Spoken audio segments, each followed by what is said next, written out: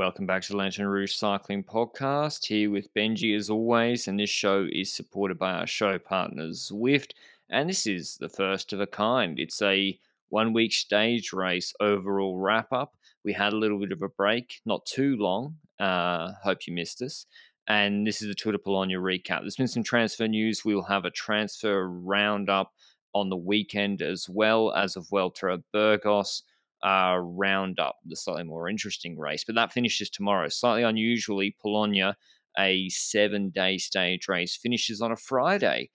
This World Tour level, it started straight after the Tour de France Femme, and it's mostly sprint stages. So I'll do a rapid fire. Those two real GC stages of note. Stage 3 had like a collection of three 1.5k 7% hills, then a sort of steep 6-minute climb. And then there was a TT on stage 6. There was actually no climbs of note, the likes of which maybe Vingegaard or Hindley and Sivakov done well in the 2018s, 19s region. But the first stage, sprint stage, won by Olav Koy, and a fabulous lead out from Mike Turnison, who's going into Marseille. Koy's first World Tour win. Herben Tayson won the second sprint. Egita won the punchy finish to stage 3, took the leader's jersey. Ackermann won a sort of uphill, draggy sprint he's quite good at after a good lead out from Milano on stage 4. Stage 5, there was a big crash. Bauhaus won that sprint. Arensman off to Ineos, rumoured, I think not confirmed yet. The Dutch rider on DSM won the TT, but Hayter took the leader's jersey because Arensman lost like 18 seconds on stage 3, and Demar won the final sprint just now on stage 7. So starting with Koy, Benji, yeah, this is, I guess, a rite of passage. Like, this is sort of the path that an Ackermann and other riders take. They win, a Dot Pro sprints, a Hungary sprints, then Polonia. And I think next year we're going to see this kid stepping up to Paris-Nice level sort of sprints, even though he might not get to start there. Agreed. And it's something we've noticed over the years. It was, like you said, Ackermann had this kind of like build up, similar to what Hodge had, but Hodge felt the eventual actual World Tour rise up towards the end. I think he had crashes as well as a consequence, but Ackermann had that move perfectly, went to the Giro then and was successful there, winning Ciclamino, if I recall correctly.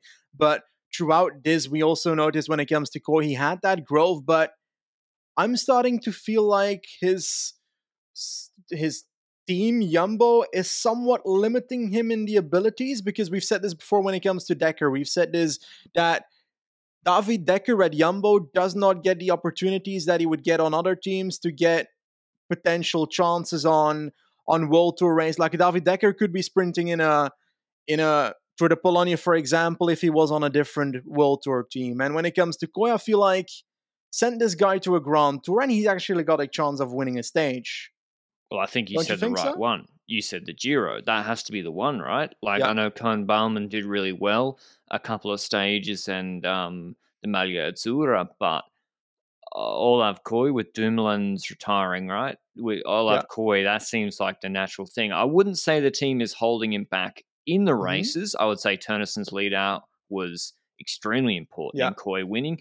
And when Turnison wasn't there today, he crashed out, did he not? I'm assuming he did. He crashed heavily the other day. Koy didn't look so good without a lead out in this last stage. So anyway, that Ackermann trajectory seems to be the one. He got the job done there. Stage 2, Herben Tayson, another Benelux sprinter, winning ahead of Ackermann. It was just, I don't know, Intermarché just keep getting guys performing. Although Tayson top 3 some Vuelta sprints for Lotto not that long ago. So did Aberasturi, so... Aberasturi's cracked. But then again, it is still... It's not just Tour de Poland. Like, he came third behind Philipsen and Jakobsen in Baloise too. Like, he's going all right. I mean, I don't think he's going to turn into a world beater, but he looks like they've turned him into a handy enough sprinter. I agree with that aspect. I will say when it comes to Aberasturi, that kind of... that must be one of the most disappointing transfers, although it was pretty obvious it would fail at Trek Segafredo this year. But when it comes to Herben Tayson, he had the Lotto days. He was decent when it comes to those Vuelta sprints. I recall those sprints pretty vividly. They were not against washed-up people. And then when we look at the sprinters he's up against here, those are good sprinters. And it felt like that sprint with Tyson here was mainly the patience that paid off. I think there was a lot of rider that tried to go pretty hard towards the line and tried for a late attack. Perhaps Kluge, not 100% certain about that. Ackerman closed that. Tyson stayed in the wheel, and Tyson used his wheel, the Ackerman wheel, to go past because Ackerman basically had to go early to close down the Lotto rider, or chose to go early to close down the Lotto rider. I don't know. What if Ackerman doesn't close it? I don't know what would happen in that situation. Does the Lotto rider just keep on going? Does a different rider close it for Tyson, or does Tyson have to close it and therefore lose a sprint? So it's a patience that paid it off here, I think, for Tyson. Ackerman, I think, is in good shape, and that will show a bit later. But whether you're down under and are buckling up for winter or buckled up, I hear it's been pretty cold in Sydney, or you're enjoying the end of summer here in the Northern Hemisphere, Off the Map is perfectly placed for a little seasonal tune up. There are 4 off the map stages on Zwift to complete for your chances to unlock a virtual kit for your avatar, as well as the opportunity to rock a map jersey that's exclusive to people who've completed the off the map challenge. After a month of Tour de France and Tour de France Femme avec Zwift, Benji and I are looking forward to getting back on the bike, and we'll aim to complete all stages, which have different route distances and difficulties, so you can find your fun at a level that best suits you. Stage 1 is live now with rides on the hour every hour until Saturday tomorrow. So head to Zwift.com to find out more about Off the Map and start your free 7-day trial. But stage 3, a bit of a break from the sprint action, was the Agita win. Seb Berwick, friend of the podcast, absolutely cracked the Ineos train, destroyed Carapaz's legs. Yes, he jumped 250 meters too early, but it's the principle, it's the point that counts. And again, this was patience, as Benji said. Like this climb leveled off, and Agita was the most patient. He reacted to nothing. Ineos had to overreact to Berwick, and they did, and that sort of blew their legs. And then there was, when it came to the flat sprint, Agita in the last 200 meters just kicked and beat Bilbao Ermans, Sobrera, and Pacher. Now for GC, Aaronsman lost 19 seconds and finished behind Cavagna, and Narvaez, who was 100% a domestique. I don't understand how he lost 19 seconds on this finish, Benji. Yeah, it's hard to grasp. We don't know if there was a situation where he got blocked behind someone or something, but it was a pretty wide road on which Ineos was storming with 3 riders. Perhaps the initial positioning was so bad that he eventually had to pass so many riders and failed to do so. I don't know, but it's not the situation you want to be in when you're trying to do well for GC in this race. And the likes of a Hater did better on the stage when it comes to his timing, when it comes to his positioning, when it comes to staying good on the climb. And we know that these climbs probably fit a bit better for a Hater than, for example, an Arendsman, Higuita as well. Carapaz was the one where I was like, I don't know. From the start of this Tour de Pologne, I felt like Hater was going to be the strongest regardless. So I felt like they were protecting Carapaz a whole lot compared to what I was expecting to happen, knowing the time trial was still coming with Hater. Or do you think they chose wisely to try for the stage with Carapaz while holding on with Hater for GC? I think they were going for Hater for the stage, and they were in a lot of stages, and maybe they kind of give up. I don't know. Like, you look at this finish, and he got beaten last year on a harder finish just by Peak Wout and Alaphilippe just before Worlds. Yeah. And he's beaten guys on a steeper finish in Andalusia, kicking away from them easily. And it's no shame to lose to Higuita. He's really, really good on these finishes too. But he got beaten by Lucas Hamilton and Felix Gall. Like Hater should be doing better than this. I don't really get it. And it didn't matter in the end. Like, he still, spoiler alert, won GC. The next stage was Ackerman. Milano did a really good lead out. I forgot that Milano should have probably been suspended. He didn't, by the way, get suspended for punching Hugo Page? Hugo Page, the French rider on Intermarché. He tugged his bike. Crazy. I don't know how that didn't get any sanction. But Ackerman looks really good. Bauhaus won on stage 5. And this is where it kicked off. Tour de Pologne, because of the Groenewegen Jakobsen crash, there is a spotlight on the race in terms of safety. probably rightly so. And so the downhill finish was removed, which featured in that finish with the Groenewegen and Jakobsen crash. But there's a big crash here. The corner, there's a right-hand corner, and the riders can't see in a 90-degree corner the exit. They can't see whether it widens or narrows. They can't see. All they know is 90-degree corner, I'm going to slow down enough to hit the apex to make the corner itself, and then hopefully it opens up or it stays the same width.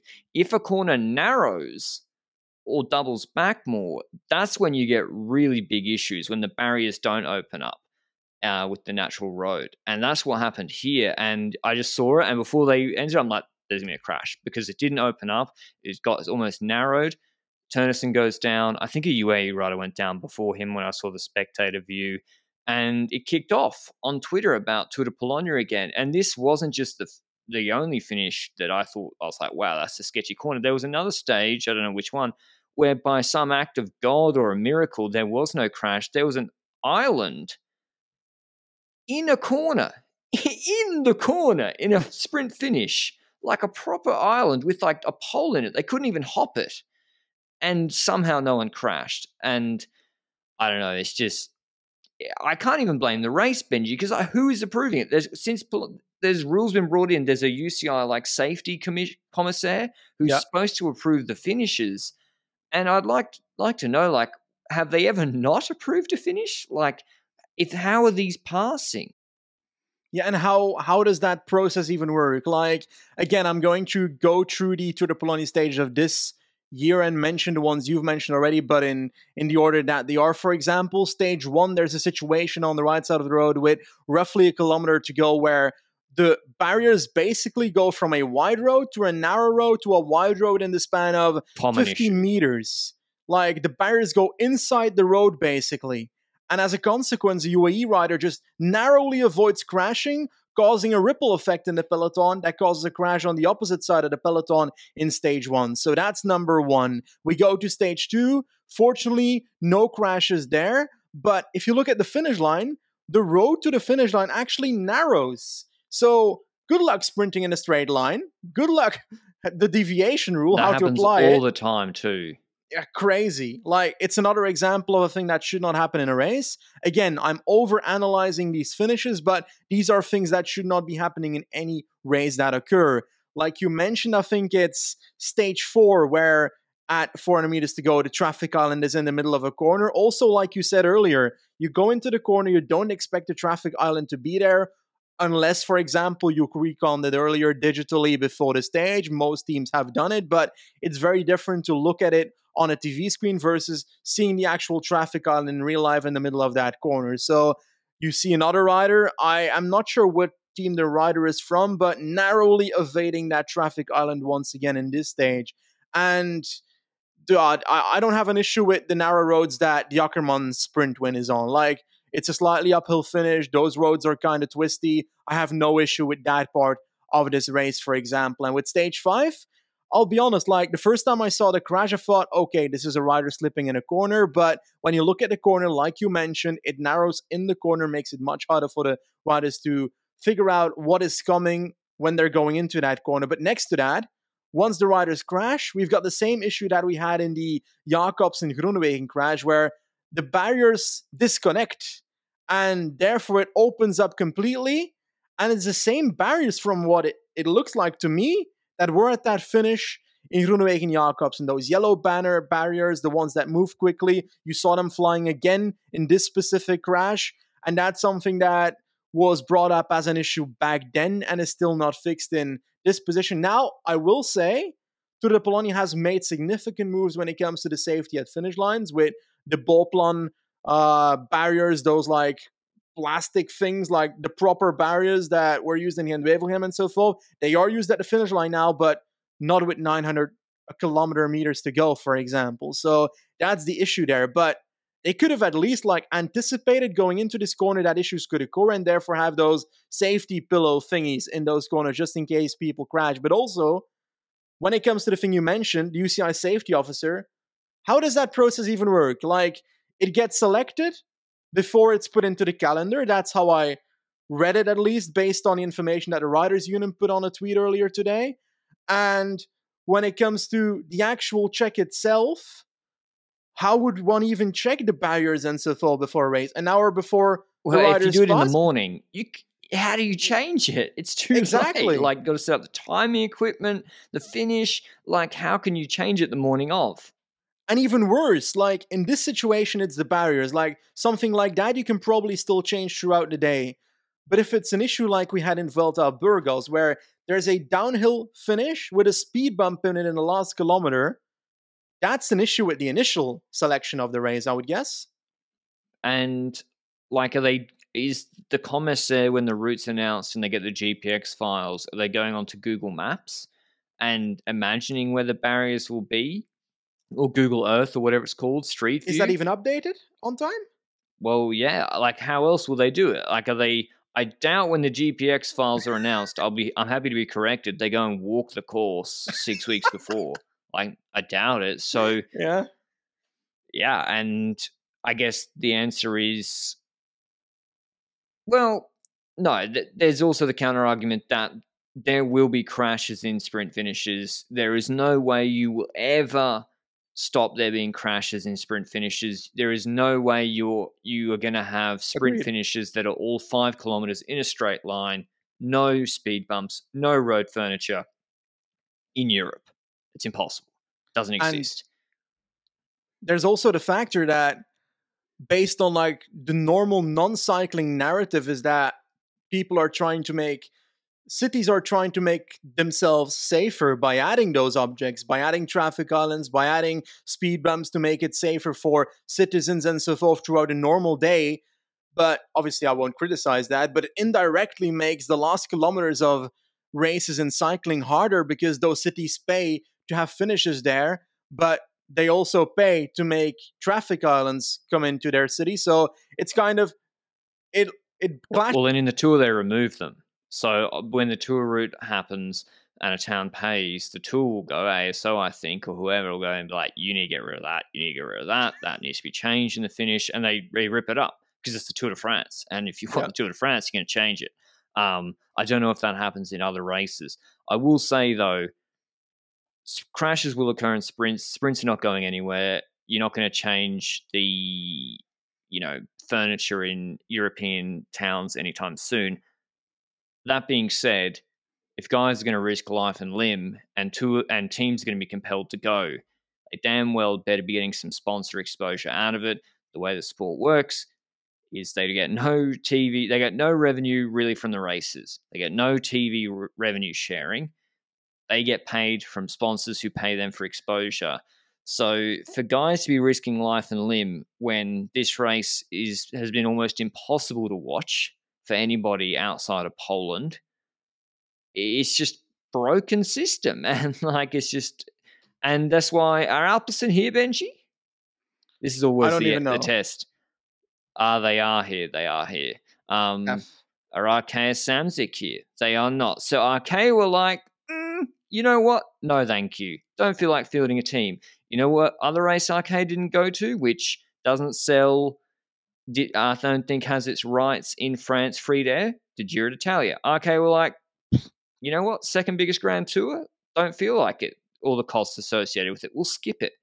Because they actually get to, whereas the World Tour teams don't have that luxury. That's why it's actually an unfair system, the relegation battle, because Arkea can go to the most profitable races, both from exposure, both from points, and a race that doesn't offer that, they're like, meh, not going to go to that. But yeah, that's surely there'll be changes. I don't know. Like, if I was a World Tour team having to field guys here, it's just, I'd be looking at the costs and be like, why am I doing this? What is the point of this?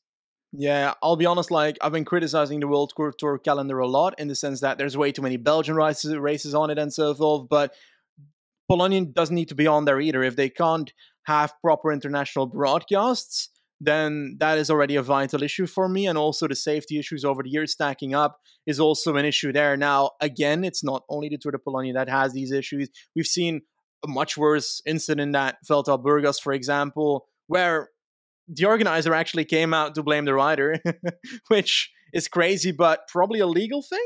You'll know that. I don't know. But at least, Burgos is not a world tour race, so the Yeah. teams are there by choice. Even if Hole decided to skip it, I think maybe to the chagrin of Quick-Step and Lefebvre. He's won the race before, but we'll talk about that race tomorrow. But just to round off the Tour de Polonia stages, Bauhaus, he won that messy sprint. He That is what he does. He wins messy sprints.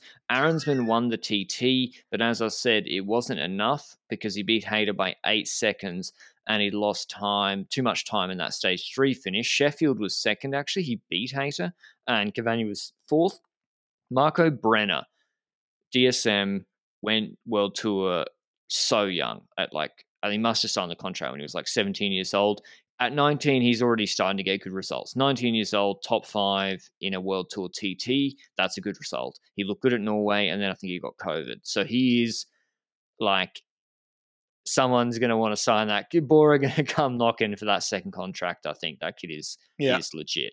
And sorry, Demar wins the final sprint with Hayter not losing any time. He wins GC, misses out on the Commonwealth Games, I think. And yeah, Demar's carrying some good shape, but his lead-out man Guarnieri's off apparently to Lotto next year. Again, we'll cover that in transfers. Coy second, Bauhaus third. And Sam Bennett, he came 19th. He was in okay position, but he just looked like he couldn't sprint. Him and Cavendish, like I'm trying to see, did Cavendish finish this race? No, he abandoned for the Commonwealth Games, I think. But yeah, Cavendish was here and Bennett was here, but it was like they may as well not have been here. The motivation didn't seem high. Are you disappointed by Caden Groves in this race?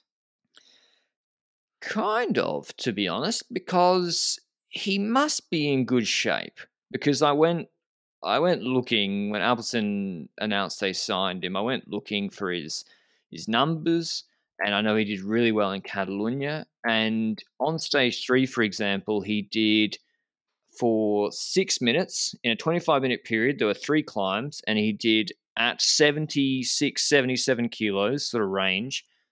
He did like 5.8, then 6.1, then 6, I think, for 6 minutes with very short rest between them. And he made Group 1. Obviously, he couldn't contest the finish because it was uphill, but he got over that. That's like Philipsen level or better. Like, this guy can really climb. But the sprints were the problem. And for me, Benji, what seems to have happened with him is, like, I'm just waiting for him to put it together where he does the really good climbing performance and makes a finish he shouldn't, and has the sprint to win. It seems like he's not put those two together in a big race yet, but I know he has both components. Like, he's beaten in Tour of Turkey, in easy stages, he's beaten Philipsen and Cav. And he's gotten over hard climbs in Catalonia, but it just hasn't put it together. I'm waiting for him to do it, but I think that'll be at Alpecin next year. Exactly. We can talk about a bit more in our transfer roundup. Let's focus on this race for now, and that's another name that I want to bring up, Sam Bennett. He's not having the best of days, is he? Well, this is like the Vuelta audition, isn't it? Like, he didn't do the Tour de France, he didn't do the Giro, and he's not had a great year in a first of a 2-year deal at Bora Hansgrohe. And he looked to be, the start of the year was terrible. But apparently that there was a plan. And then he won Eschborn Frankfurt in the start of May. And I thought, okay. And then Limburg's Hilly came 5th. Baloise 4th. Okay, still not brilliant. And then he's had a big layoff before this race. And yeah, he just doesn't have it. So I don't know. Like, what option do Bora have? They're probably paying him a lot of money to not take him if they don't take him to any race. But does he even... Isn't Agita going to... Like, I don't think they can, Benji. They got Hindley. I don't know if Wilco's doing it. Agita's doing it. They have serious guys in good form. They can't be giving out slots to riders to race. Agreed. On the hope they'll be good. Agreed. I don't think Sam Bennett should be riding the Vuelta based on what we've seen this year. He hasn't performed up to that level. He's had one race that he was winning, which was Eschborn Frankfurt, and that was not necessarily the most outrageously godlike sprint either. So I'm not rating him at a level where I consider him over taking a spot away from other riders from the team, knowing that they've got riders that can actually compete for the overall in this Vuelta, like a Hindley, for example. So Higita's looking pretty fire as well at the moment, so he needs to be in that squad. Yeah, he had his crash during this race, but I don't think he's actually heavily injured from what I can tell. So, like, I don't think Bennett should be in the Vuelta, as simple as that. And then the question is, how long is he at Bora for? Well, another year. So will they be able to get it right next year with Sam Bennett?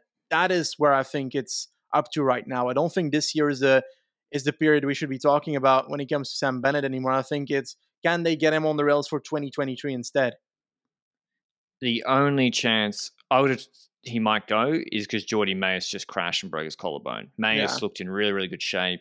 He's been improving. I think you could have taken as one of the 8. I don't think Bora is so deep that they couldn't have taken Jordi Mayes as one of the 8 riders to the Vuelta and said, 0 lead out, do it yourself, whatever, do it. But he's crashed out. So maybe Bennett gets in that way. Like that provisional list says Frederick Vundal, 21-year-old, but he's looked all right. Yeah, I don't know. It's difficult. They also signed Archibald and Mullen to kind of pair with him. So it's not worked out too well so far. But yeah, Demar keeps winning. He's had a much better year this year compared to last year. But probably, I don't know, just a race. Just an interesting race, Polonia. A lot of sprints. What about Hayter? We haven't really spoken about him. He wins GC, his first World Tour GC win. Missed out on the Commonwealth Games for. I had to explain to Benji what that was the other day, the Commonwealth Games. What does this even mean for Ethan Hayter? To be honest, it doesn't change anything either. Like he did fine in the TT, and FDJ hate Bruno Armirail, and that's what it was. They do. I think last year when Polonia happened, I tweeted something about Ethan Hayter would have won Tour de Polonia if he was here.